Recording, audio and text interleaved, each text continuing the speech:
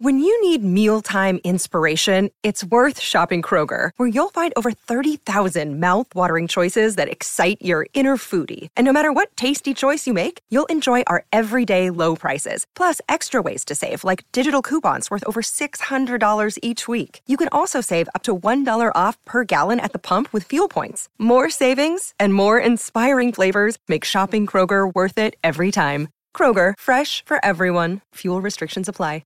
For logbook servicing you can rely on, you need to make the right choice. You need trained professionals who are fully qualified to service your car according to manufacturer's specifications. For real peace of mind and a nationwide warranty, book in or book online at repcoservice.com.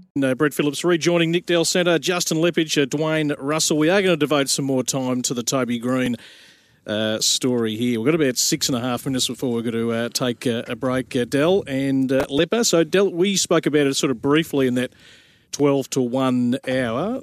Lepper, weigh in here with your thoughts on the Toby Green situation. Oh, can I start with saying I love Toby Green? And I think over the course of time he does get a bit of a rough end of the stick. But there's so many parts to this.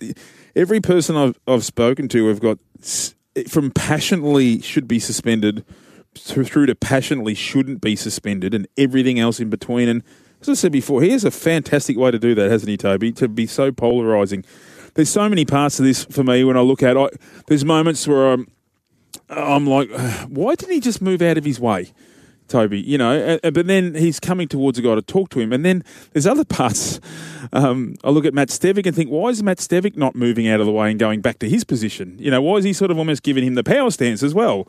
And why is it? So you think of all the ways how this just could have been avoided from the start, so we don't have to even talk about it because we don't want to. We just all want Toby Green to play next week. But I think the ultimate thing is that did Toby give him enough respect to walk out of the way of the umpire? I think that's what we want to see in the community. We want to see us as players making sure we walk around an umpire, show respect to an umpire, and not just treat them like a piece of dirt, thinking, oh, well, if he's in my road, well, I was walking in a straight line. If you bump me, you bump me. You know, that sort of thing. It kind of has a bit of that air to me. I don't think it's malicious. I don't think he really tried to hurt the umpire. I actually think it's probably more arrogant than anything, what Toby was doing, more than malicious. So, but it just doesn't look good. So he's got to get in his brain, I think, Toby, that just those little things, just overemphasise, know who you are. You are the villain, unfortunately, in the footy circles. Accept the villain's role. So the villain often sometimes has to go out of the way a little bit more than the other guy, okay? Because you don't get, unfortunately, treated as evenly as others. I don't like the conversation that flows on with any of these sort of incidents, that we need to set an example here so it doesn't filter through this sort of action to the lower levels. I'd like to identify this as its own incident. Now, we are all well and truly aware that you cannot make contact with an umpire in all of those four categories that we touched on previously. Now, what we've also seen in the last year or two is you can touch an umpire and get a fine. So now we're starting to go into grey areas. So the bit that I get disappointed with the incident yesterday is we're now talking about the force of that contact or whether there was contact at all. I want to go back to Toby from the 5 metres that he approached that, knowing that if he had have continued on the path that he did, Lepper, that he was going to make some sort of contact or get into enough space with umpire Matt Stevic, there would be a question around it. He had the opportunity 5 metres previously to make a decision that I don't want to even engage, knowing full well whether he's read the rules of the game or whether he's just grown up with the game like we all have from the age of 5. You know you can't get into that space at all. Yep.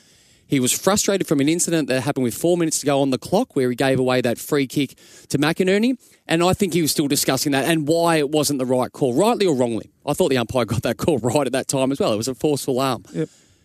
But I don't like this conversation where we get, well, was it enough force? Did he really do it? He shouldn't have been there.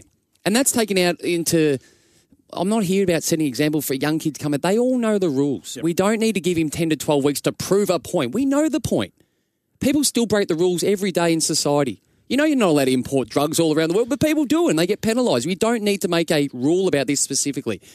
He needs to get penalised, unfortunately. So in saying that, one, intentional contact with an umpire. So contact with an umpire that is aggressive, forceful, demonstrative or disrespectful. I think that's the word at the end there. Disrespectful will be deemed intentional and the player will be directly referred to the tribunal. So do you think that's where it goes? It's one of those here? 4. Best case scenario, it's disrespectful. Look, it is absolutely disrespectful. Any time you yell at an umpire, it's disrespectful, though. So you could actually have been just any sort of abuse is disrespectful. So it is a difficult one. It is very grey, and that's why sometimes they have these rules that are a little grey, so they can almost predetermine if they don't like the look of it overall. So I think that will be the bit in the end. If the AFL don't like the look of it, and it's not a great look Do you at think, the end of the day. So, bottom line, do you think that?